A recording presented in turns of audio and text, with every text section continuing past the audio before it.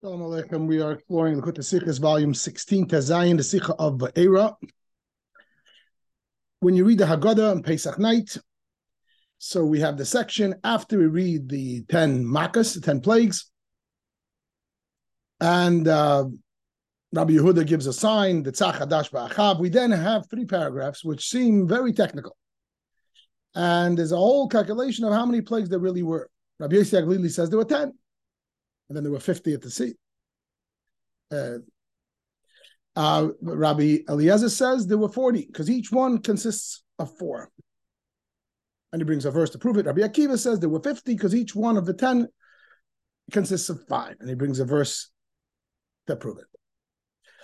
If you're like me, when you come to that place in the Haggadah, over the years before I learned the Sikha, this is like, where's this coming from? And this is late in the Seder, you're already hungry, you sat already for a long time, and suddenly you're giving me a whole mathematics, it's really 10, no, it's really 40, because each one is 4, each one is 5. What's the relevance? So the Rebbe comes along and bases the Sikha, quotes from the Kalboy and other classics, that says that this is a very meaningful discussion. The introduction of this is that everything in the creation, we know from Rambam, is made up of 4 elements: Eish, Ruach, Mayim, Afer, fire, wind, dust, and water. Every single thing, even if you have water, the water in itself has the other 3 elements. Certainly a human being, they're all in there. It's brought in a Maimon of the Alter Rebbe that if you take a log of wood and you burn it, the element of fire within the wood goes up in the flame, the element of wind goes up in the smoke, the element of water goes also up in the smoke, there's some kind of moisture in smoke, and the element of dust is what's left over in the ashes. So you can almost see it. But this is a principle brought in Torah, and to a great degree science concurs with it, lahavdol. That these are the 4 elements that make up every single thing in creation. And then there's a 5th thing called Chomer Hiyuli, which in English, I believe it's translated as the primary core. Hiyuli apparently is a word that comes, it's a concept that was coined by the Greek philosophers. And it's recognized, lahavdil, again by science as well. And Chassidus talks about it a lot and utilizes it a lot in understanding creation. And how did scientists see it, and what does it mean? That in addition to those 4 elements that put together, let's say that log, there's the actual existence of it. And that's not defined. Just the fact that it exists. You could say the 4 elements create something specific. It's a log, and it's not a piece of silver, and it's not water. It's this. It's defined. The core existence, the fact that it exists, is a common denominator really in the silver, in the wood, and in the water. Existence itself, and even science is recognizing, Greek philosophy, lahavdil, recognizes, and certainly Teda recognizes, that the Eibishter created existence, that itself is something of a chidush. The fact that something exists before what exists. So that would be my understanding of this Chomer Hiyuli. I'm going to, so the Rebbe wants to say that with this concept, we have every being has the final product. Then it has the 4 elements that put it together. And then it has this 5th element, which is the essence of it, the core. This, the Rebbe wants to say, will line up with the 3 opinions in the Haggadah. Rabbi Yosef Aglili says only 10 plagues, which really means each plague is 1. Because as the plagues struck Egypt only in the final product of Egypt, Egypt was struck, Egypt as it was, the final product. Rabbi Eliezer will say, no, it also struck the 4 elements. Rabbi Akiva will say it also struck the essence of Egypt. Let me pull it up in a spreadsheet, which I believe in this sikha will be quite helpful. So here we go. So we have the 3 opinions.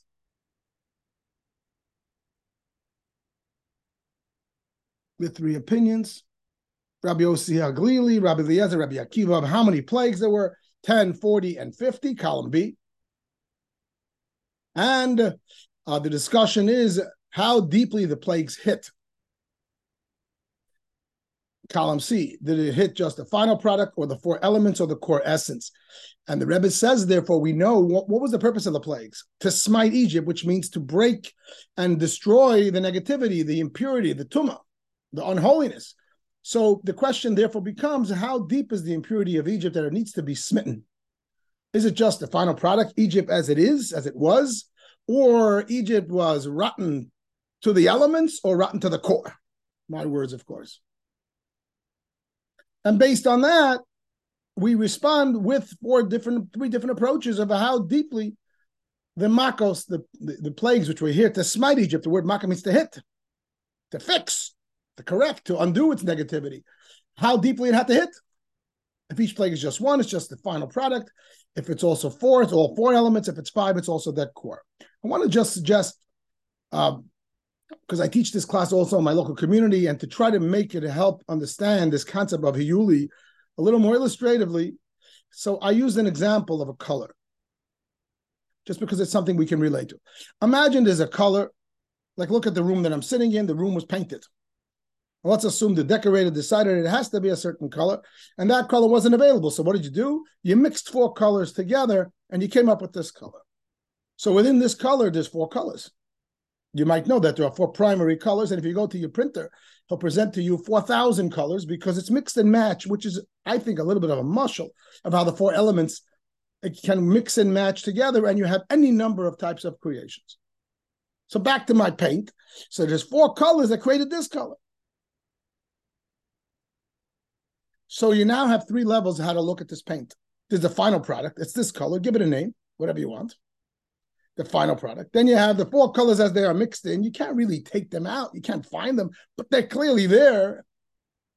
And on some level, they're still there, even though you can't take it apart. And then there is the concept of color.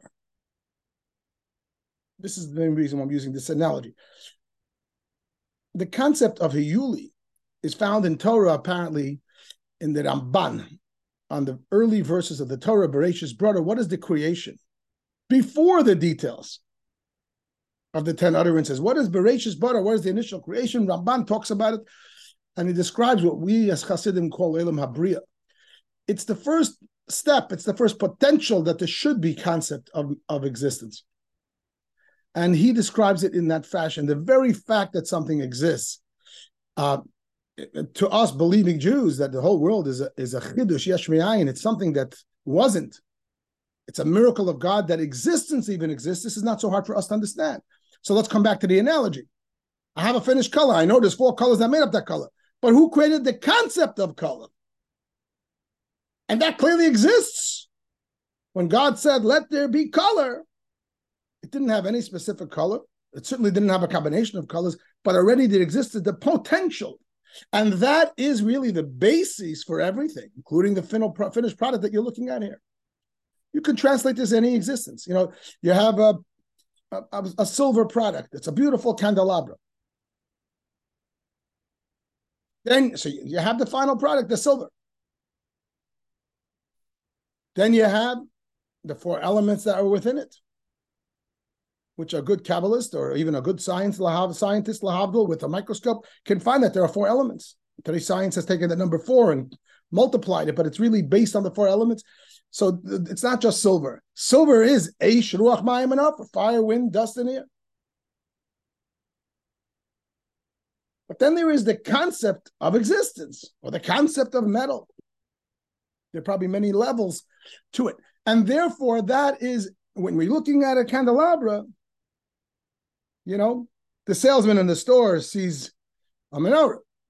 The scientist sees the four elements. You might say the chassid sees the very fact that it exists. That itself is a chiddush, an innovation, because existence of anything is a chiddush. And therefore, when you see something, there is its core existence, just the fact that it's here, before what is here. That's my understanding of the Siyuli, and I hope that is helpful and not confusing. So coming back here, so the Rebbe so far is borrowing from the Kolbe and from the Ritva and other classics who teach this concept.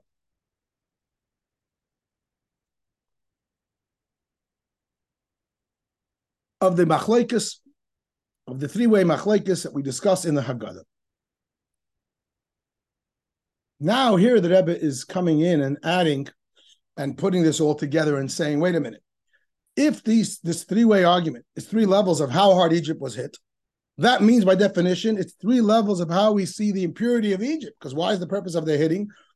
To correct the impurity, to break the impurity. Says the Rebbe, take a look at the prohibition of chametz. It's clear that the fact that we're not allowed to eat chametz on Pesach is because it's a reflection of Egypt and whatever Egypt represents, that unholiness, and therefore we're not allowed to eat it. We find in the prohibition of chametz multiple levels, and here too there's going to be opinions. Whether you're not allowed to eat it, or you're also not allowed to have any benefit from it, or you're not even allowed to possess it. And the Rebbe is going to say, the Rebbe is going to teach us that these three correspond to these three levels. Remember, in Torah, especially when you learn Chassidus, and the way the Rebbe teaches us, that everything that is in Pnimius Torah, in Agada, in Midrashic writings, and Chassidic writings, and Kabbalistic writings, is mirrored in Halacha. It's all one Torah. The Rebbe doesn't see it Chas v'Shalom as four different Torahs, the four levels of Torah. It's one Torah. The Zohar describes Torah, the Pnimius, and the Nigla, the revealed and the hidden, as a body and a soul. They mirror perfectly. So this is an example where the Rebbe does that in the Sikha and says the fact that chametz is prohibited is because Egypt is no good among Kalam D. And chametz somehow is an incarnation, a representation of Egypt, at least for those 8 days. And therefore, to what degree chametz is prohibited is to what degree Egypt is corrupt and unholy. By way of brief introduction, most things in Torah we find are prohibited to eat, like unkosher meat, roadkill, nevela, if it wasn't slaughtered properly. Then there are some things that are also prohibited to benefit from. An example is idolatrous stuff. Yayin nesach, wine that may be used for idolatry. Or let's say milk and meat, interestingly enough, is a higher level prohibition than just roadkill, unkosher meat. And you're not allowed to even derive benefit from it. And it's discussed as the Rebbe, what would be the difference? Why is it that certain things I'm not allowed to eat, but I'm allowed to derive benefit? The reason why I'm not allowed to eat it, because it's unholy. It's klipa, right? How does Chassidus teach us that everything in the world lives from divine energy? And if you have something holy, it's divine energy that's holy. If you have something that is mundane, so it's more of a concealment, and you have something that's unholy, it is divine energy that is put into the direction of klipa, and it's unholy energy now. And the way to deal with it is to push it away. That's the purpose. That's why it's created. So if something is unholy, let's take roadkill, nevela, unholy chicken that I buy in the supermarket, God forbid, that has no hechsher. How come I'm allowed to derive benefit and give it to my pet or my housekeeper? If it's unholy, which means I'm not allowed to eat it. Why? Because it's today, because it has a klipa in it. How come I'm allowed to derive benefit? What's the difference? So the Rebbe analyzes this. By the way, on the face of it, it's normally discussed and looked at as, well, if you eat it, you're ingesting it. You're just deriving benefit. You're giving it to your pet or to your non-Jewish neighbor or friend. At least it's not going inside of you. That's how it's normally looked at. The problem with that is that Rebbe doesn't suffice with that for two reasons. First of all, if that's the case, so how come when it comes to other things like the unkosher wine or milk and meat, I'm not allowed to derive benefit, I'm not taking it in.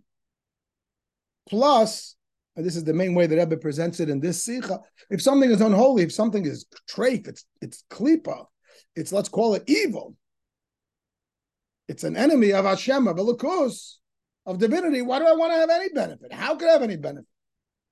Who cares if I'm digesting it or not? I shouldn't want to touch it. So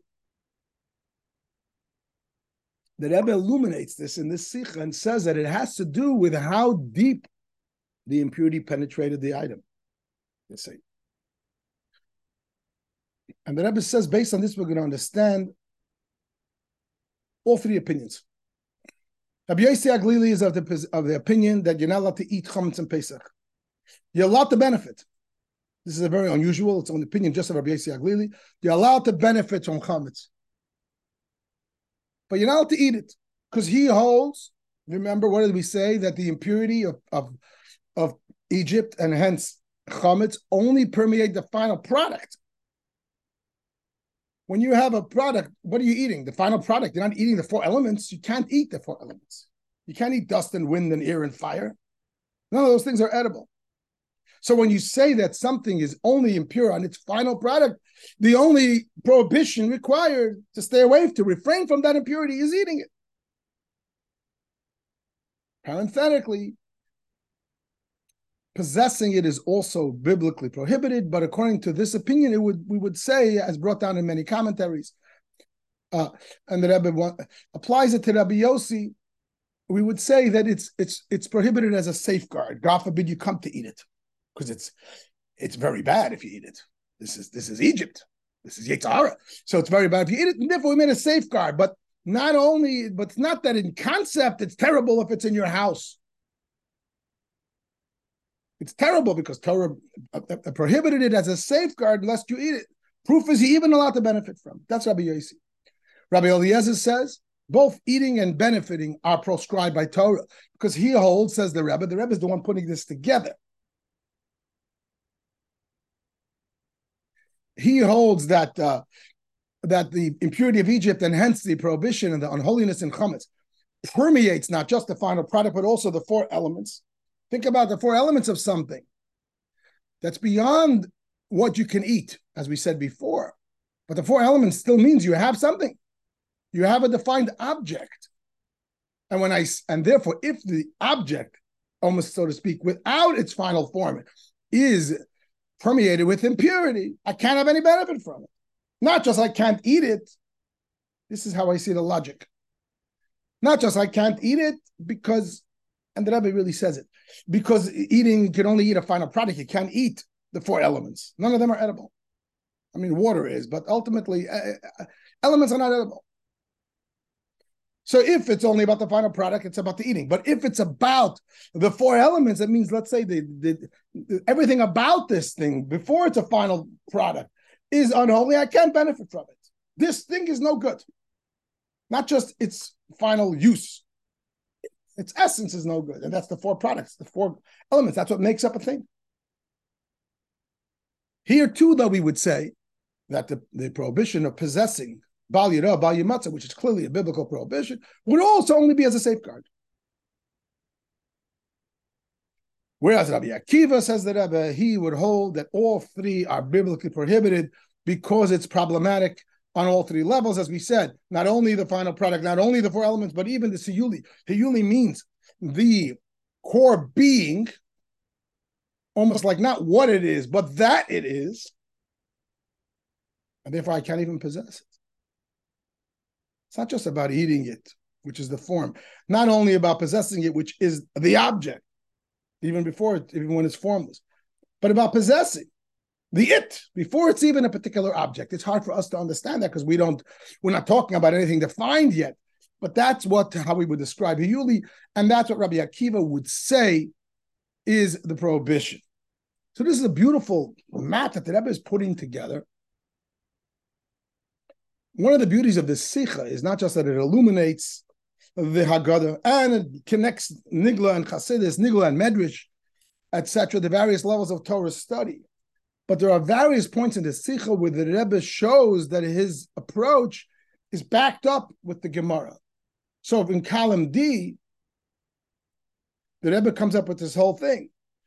And one of the things that backs it up from the Gemara is that Rabbi Yossi HaGlili actually holds that only eating is prohibited and not benefiting. So that is a very big support to this. And we're going to see now in column E a similar thing where the Rebbe is going to put everything into columns, so to speak. And again, it's being based on Talmudic clear opinions in the Talmud. And that is this. We know that there's a dispute about the method of getting rid of the chametz. And the sages, Rabbi Yehuda says you have to burn it.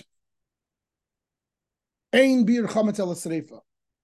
Again, because chametz is so bad that you not just eat it, you're not allowed to benefit, you're not even have it. So there's a mitzvah, bir chametz. And the only way, says Rabbi Yehuda, is to burn it. The sages say no. You could crumble it to the wind and throw it to the sea, and it's gone. Says the Rebbe, says the Rebbe that what's the significance of this argument? It's not just the sages look to argue about everything else. There's a reason. There's a significance. Says the Rebbe, it would fit right in here. If you hold like Rabbi Eliezer, that chametz, that the chametz, the impurity is only on the product, not on the core essence. You throw it to the sea, there's no more product, there's no use. Maybe it exists somewhere under the sea and it's crumbled to the wind, but there's no use. It's not available. It's impossible to be available. And therefore, there's no product.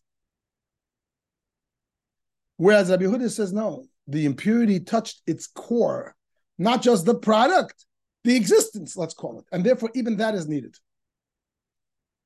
Rabbi Yossi doesn't have an opinion on this, but the Rebbe, I'm suggesting that Rabbi Yossi would say, just get rid of it. Perhaps I put that in parentheses. I don't know if you have to fill in that box. But the main point is that we have these two opinions. So the Rebbe wants to line up Rabbi Yehuda and the sages in another argument, seemingly unrelated, about chametz, the methods of getting rid of chametz. He wants to line it up with this discussion about how deep the impurity of Egypt and hence the prohibition of chametz is affected. So here there's another zinger that Rabbi Akiva happens to hold like Rabbi Yehuda in this argument. It's clearly stated. So this was an important point. Rabbi Akiva, it's clearly, the Rebbe in the footnote tells you where, if you want to find it. Rabbi Akiva clearly holds like this opinion, and therefore this further substantiates, if you will, the Rebbe's approach, the Rebbe's chidushim, the Rebbe's innovations here.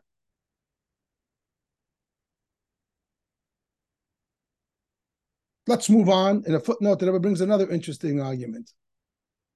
I want to just point out that I am skipping the beginning of Ois Hey of chapter 5 of the Sikha, where the Rebbe introduced another argument, because it's a little hard for me to fit it into my structure. It's a little bit gray, and I feel like it will confuse. But that's there. The Rebbe brings an additional argument in the Talmud. There's a way to split up this middle opinion that says that not only eating but also benefiting is prohibited. But there's two opinions in that itself that brought in the Yerushalmi, the Jerusalem Talmud. Some say that what type of benefiting is prescribed only if it brings to eating, which would mean like if you sell it and you have money, you can eat it. But if it's benefiting, but there's no monetary gain, for example, you're giving it to a stray dog, which means you have absolutely no financial benefit. There's no possibility of benefiting it to eat it because you're not getting any money or any benefit. You're not saving any money. That is sort of two opinions within Rabbi Eliezer itself, within that opinion itself. And the Rebbe wants to further say that too would depend on which level of the impurity is affected, which level of the thing is affected. Okay, I skipped it, but I just put it out there. So if someone wants to explore it further. But then in the footnote, the Rebbe is another one. I like to stick to the things that I can make very clear. And that is the Bavusta, the well-known argument between Rabbi Shimon and Rabbi Yehuda. Chametz she'avad alav Pesach. Chametz that a Jew owned, God forbid, on Pesach. He made a mistake, or he didn't clean it out, whatever it is, and he owns it. And then after Pesach, he realizes that he owned it. He forgot to sell it, or he forgot to get rid of it. What do you do? Is it allowed or not allowed? Pesach is already over. So Rabbi Yehuda says it's prohibited, which of course that's the halacha we go by. And Rabbi Shimon says it's allowed. So here too, the Rebbe says, the Rebbe's signature style, connecting a legal halachic debate with the Kabbalistic spirituality behind it. It's not just they're all arguing just for the sake of arguing. There's a tremendous amount of depth. Obviously, it's Torah. And the Rebbe puts it right into this context. If you hold, like Rabbi Eliezer, this opinion, that the object, the chametz, has unholiness, and even its four elements, which means so long as there's some form. You're speaking about this. Either you're speaking about the finished bread or the 7 layer, Or you're speaking about the elements, I make it up, but at least you're speaking about this. You're not speaking about existence in the abstract. There's some form. If that's the case, when Pesach is over, it no longer has that form. And why not? The 7 layers still here. But it's no longer chametz because Pesach is over. When Pesach is over, chametz is not prescribed. And therefore, when Pesach is over, Rav Shimon says you did a terrible thing and maybe you have to do tshuva. But the kokosh cake that you have, the 7 layer, you can see what my favorite mezainis is, which I'm not allowed to eat. For me, it's prescribed the whole year round by my wife. But okay, I digress. So if I have this piece of bread after Pesach, I don't have chametz. I don't have the form of chametz because chametz is a Pesach concept. And therefore, when Pesach is over, you can eat it. Rabbi Yehuda says the chametz was prohibited on Pesach not just because it's bread, but that prohibition reached its core existence because it exists. And after Pesach, even though it's not halachically bread anymore with its negative connotation, but it still exists. And that's how deep the prohibition goes, according to the opinion of Rabbi Yehuda. And here the Rebbe lines it up with, wants to say it's Rabbi Akiva. Again, here the Rebbe has somewhat of a basis from classic Torah, classic oral Torah, because Rabbi Yehuda obviously would line up with his own opinion in Kalami, which clearly lines up with Rabbi Akiva's opinion in Kalami, because Rabbi Akiva says it clearly in the Talmud. I get a kick out of the fact that the Rebbe, whenever the Rebbe makes a chiddush, so often you understand, it's substantiated by classics and by Torah, and therefore it makes it sweeter. Now we're going to go into the Chassidus side of the Sikha.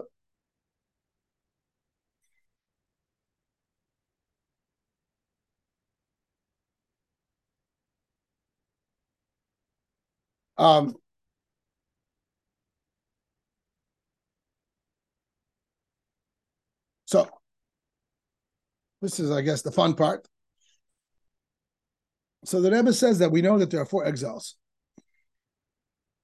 Daled Golis. The question is, how do we count them? Really, there are 5. Take a look. Egypt, Assyria, Babylonia, Greek, and Rome. Mitzrayim, Asher, Bavel, Yavan, and Eder, which is the Golos that we're in now, which hopefully is finishing because it's too long. However, depends where you look. So the Rebbe says in most places, in Gemara and other places, it lists the 4. It doesn't include Mitzrayim in it. And there are some exceptions where it does, where it includes Mitzrayim. And some of the listings where it does include Mitzrayim, it will omit Ashur, which is sometimes called Elam. It doesn't matter. But the bottom line is that we find 2 counts, which is very interesting to us. We find sometimes where Egypt is part of the count, and sometimes it's not part of the count. And the Rebbe brings in a footnote that sometimes we find Egypt counted and all 5 are counted. Bottom line is, without getting into too much detail in that, because there's a lot to explore in it, in the Sikha and in the footnotes, the Rebbe says here we can start to explain it.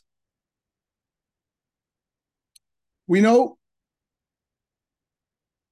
that these 4 exiles will correspond to the 4 elements of creation, which are, if you will, created by and the 4 letters of Hashem's name. That's why there's 4 elements, because ultimately it comes from the 4 letters of Hashem's name. Everything comes from Elokus. But when these 4 elements become exiled in a negative, they now become the opposition to the 4 letters of Hashem's name. But there's a 5th level in Hashem's name, which is the Kodesh Shel Yud, not just Yud, K, Vav, and K, but the Yud has a little strichel on top, a little crown. And that becomes the 5th level. And in our context, that would be manifest, not just in the 4 elements, but in the Hiyuli, as we discussed now, this core essence. And the question becomes,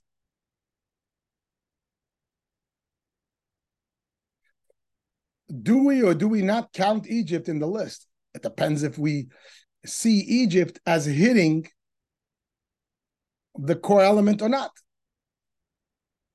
If we see it as just hitting the 4, if we see it as just hitting the 4 elements, so the Egypt is just the beginning of it, but primarily, I may have this wrong. It's possible that actually, the way I'm feeling it should say is this. We have to confirm this.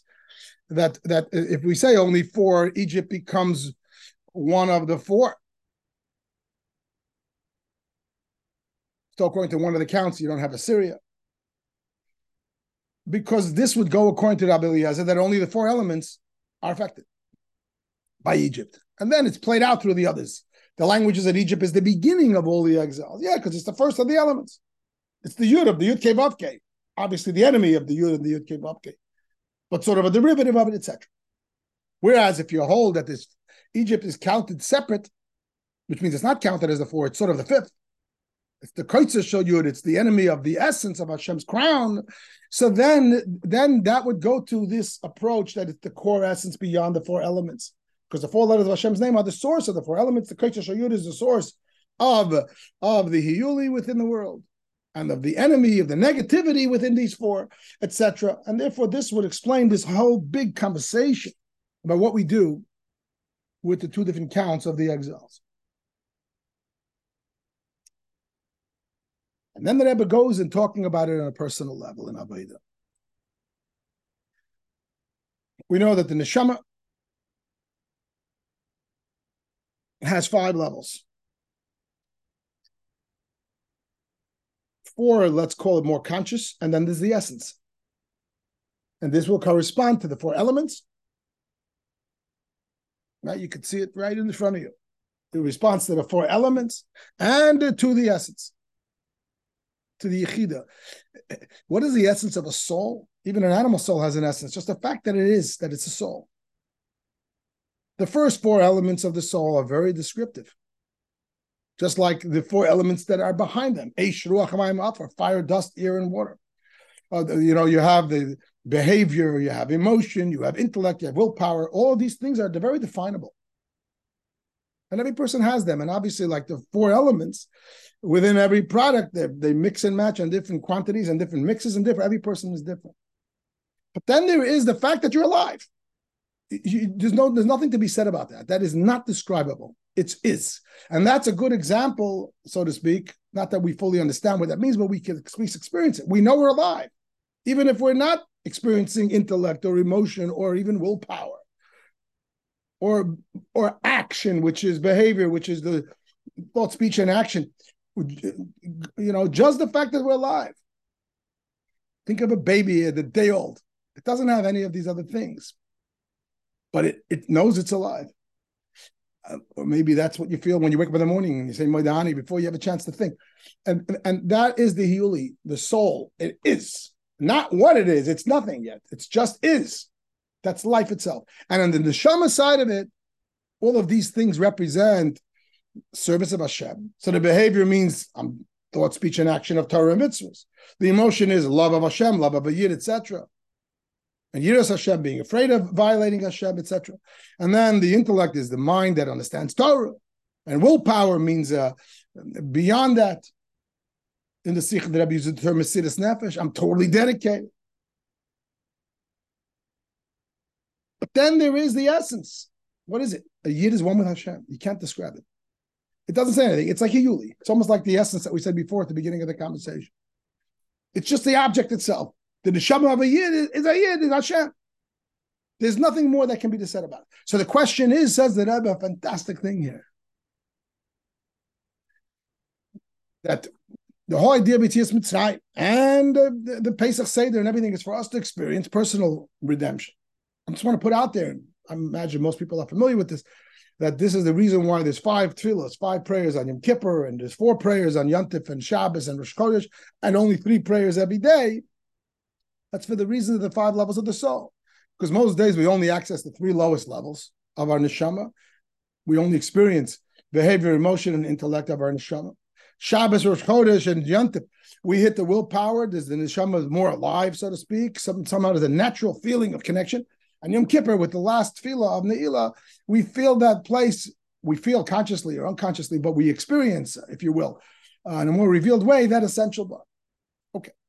The Rebbe says now that this becomes sort of the lesson from the Sikha, or the Avodah, that since Yetzias Mitzrayim and Pesach and the prohibition and all of the above, comments, is about overcoming my own Mitzrayim. Mitzrayim means limitation. We all have limitation by nature, by nurture, by our personalities, by what have you. And the goal of a Yid is to try to break out and live like a Yid without the limitations of negativity and bad stuff. So the question is, on what levels do we require Yetzias Mitzrayim? I'm suggesting that Rabbi Yossi Aglili's approach would be just behavior. It doesn't say it in the Sikha because the Rebbe doesn't line it up, this third opinion. But perhaps Rabbi Yossi Aglili would take the model from Tanya, just do it. Just do the right thing and that's it. Leave it alone. Don't worry about what's happening beyond that. Maybe. But Rabbi Eliezer would say, you got to fix all four levels of your neshama because you got to fix all four elements.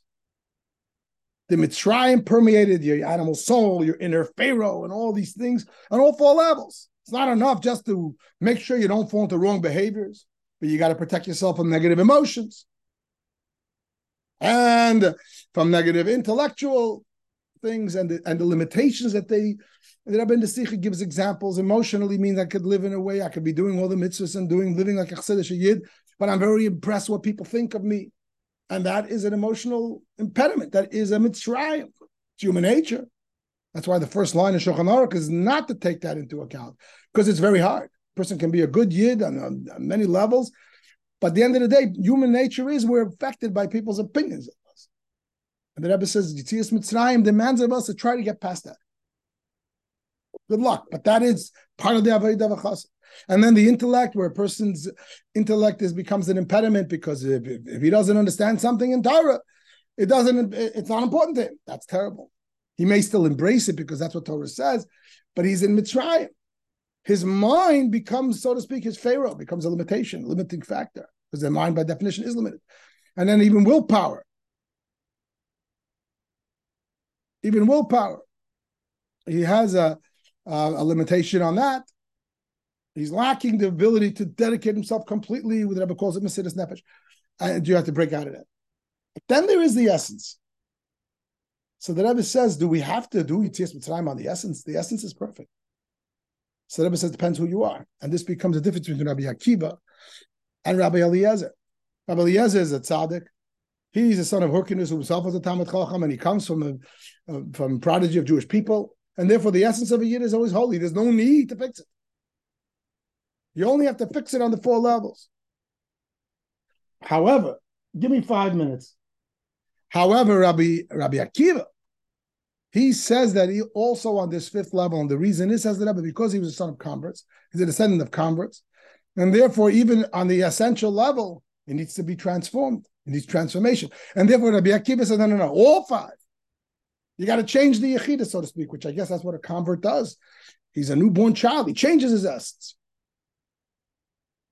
The Rebbe explains and describes it in the Sikha and also in the footnotes that even on the face of it, this looks like Rabbi Akiva is behind. He's dealing with a negative because he's a convert, and therefore he needs this transformation. But really, it brings a net positive, because ultimately, it can still break out of that limitation too. And about the Rebbe says that the Ger or the Baal Tshuva, the famous thing that the Baal Tshuva, he is coming and fighting a negative. In a way, he can accomplish a greater passion for love for Hashem than a tzaddik, because he has to overcome negativity. And therefore, this can be a net positive. So that becomes how the Rebbe finishes the Sikha. I want to suggest what this could mean to us. Somebody sent me a voice note, a fellow shliach who's learning the Sikha, maybe teaching the Sikha, and he says, I don't understand. We learn in Tanya that we're supposed to be a Beinoni. Our job is to just thought, speech, and action. That's not really what a Beinoni is, but basically that's what we're taught, thought, speech, and action. And here the Rebbe is talking about correcting not only our behavior, but our emotion, our intellect, our willpower, and even our yechida. Why is the Rebbe telling us this? It can't just be for academic purposes. What's the takeaway? So I don't know, but here's going to be my suggestion, okay? Here's my suggestion, take it or leave it. That, yes, the Rebbe's approach and the famous Maimer of the Rebbe, Yishlach Yeshua, that in our generation, it's all about Kabbalah Sale, Maaseh B'Poel, do the right thing, would be, I guess, like Rabbi Yossi Aglili, just do it. Just say no. And the other 4 levels, the other 3 levels, we're not so capable of it. However, the Rebbe says many times in Chassidus that in the essential bond, we are connected. Sometimes a simple foot soldier who just does what Hashem wants with total dedication, we access a place in the essence that other generations, which were loftier and more sophisticated, did not access. So I'm suggesting that this is what the Rebbe wants in the Sikha in Vaera. I think one of the things, obviously, what the Rebbe wanted from our generation, the Rebbe didn't bother us so much with these 3 middle levels: emotion, intellect, and willpower. Obviously, you have to try to use them to the service of Hashem, but the Rebbe's main focus was make sure your behavior is okay. But you might say, if you think about it, the Rebbe looked at us as Rabbi Akivas. We're not tzaddikim. We're far from it. And said that we have an edge, that we could, on our low level, accomplish what Rabbi Akiva accomplished on his high level. This is filled in the Sikhs, how the lowest levels of love of Hashem mirror the highest, the lowest levels of tshuva mirror the highest. So here's how I'm seeing this takeaway. This is what it said to me, that our commitment, Kabbalah said, simple foot soldier, doing Torah mitzvahs, we can, in a sense, transform our essence. BC, because the essence is the definition of the very recognition of self. And the Rebbe demands of our generation that while I don't expect you to change your midas and your emotion and your intellect and all that, but I expect you to be a shliach. The Rebbe said our whole generation is a shliach. A shliach means I don't belong to myself, I belong to somebody else. That is, in a sense, an objection to the core ego, to the core essence. And although it's not something that we have developed through Avodas HaTefillah and through very high levels of appreciation, because we're not capable of that, but through our very commitment that we follow commands about whatever. This is what we have to do. Mitzayim, Rambam, learning, whatever it is. That very definition, a soldier in a way is the highest level. And therefore we almost don't belong to ourselves. We gave ourselves away, at least on a practical level. And in a sense, that's the Yechida. We had a conversation here last Shabbos in our shul that one of the lessons of Parsha Shemos can mean a name in the negative way. Everybody's looking for a name for themselves. Everybody wants to go down in history. Everyone wants to know that they're going to be remembered. It's human nature to worry, how am I going to be remembered? Who's going to know about me in 50 years, 100 years? Only 1 in 10,000 people is remembered by history. And the human ego is worrying about it. I don't know if Chassidish or Yidden are worrying about it, but human beings basically worry. I'm going to be irrelevant. The greatest fear is irrelevance. And so my message to my congregation was that Shemos, this desire for a name, for a recognition, for something, is what brings us into Egypt. Shemos b'nei Yisrael abayim Mitzrayim. Whereas the way to be is like Moshe Rabbeinu in the Parsha. He's not busy with his name. He's busy doing. He's saving this one. He's saving that one. He's breaking up a fight. He's saving the daughters of Yisrael, etc., etc. This name for a name, but it's human nature. I want to know that I matter. I don't want to just be a passing shadow. The answer is that a Yid and a Neshama, really any human being, which is an image of Hashem, is like a ray of light from the sun. So by allegory, if you say Hashem is the sun and you're a ray of light, the ray of light doesn't need to go make a name for itself. It's busy doing its job. It's just transparent in the light of the sun. It's not it, it's sun. I said to the people, you don't have to worry about shame, your name. You are Hashem. On the virtue of your neshama, you're part of Hashem, and that's eternal, etc. Just so here I'm illustrating how I see it, how behavior and essence go together. When a Yid in this simple generation of people, Deir Shvi, follows the Rebbe's instructions, which is pull the trigger, go, do what you got to do, stay away from Vaera and Chassidus and Rambam and Mitzayim, and just do. We're just foot soldiers. We have bypassed the 3 middle levels, but in a way we're capable of touching and tasting that concept of Rabbi Akiva's overhaul of the essence, because I've, so to speak, given away my essence. Because the Rebbe says in the Sikha that because I've given away my identity. This is how I'm seeing it. Again, this is just a personal takeaway that I feel like I want to share, because I think that the Rebbe wants that a Sikha should have relevance. And I think what I'm saying may not be the ultimate truth, but I think it's true. Okay.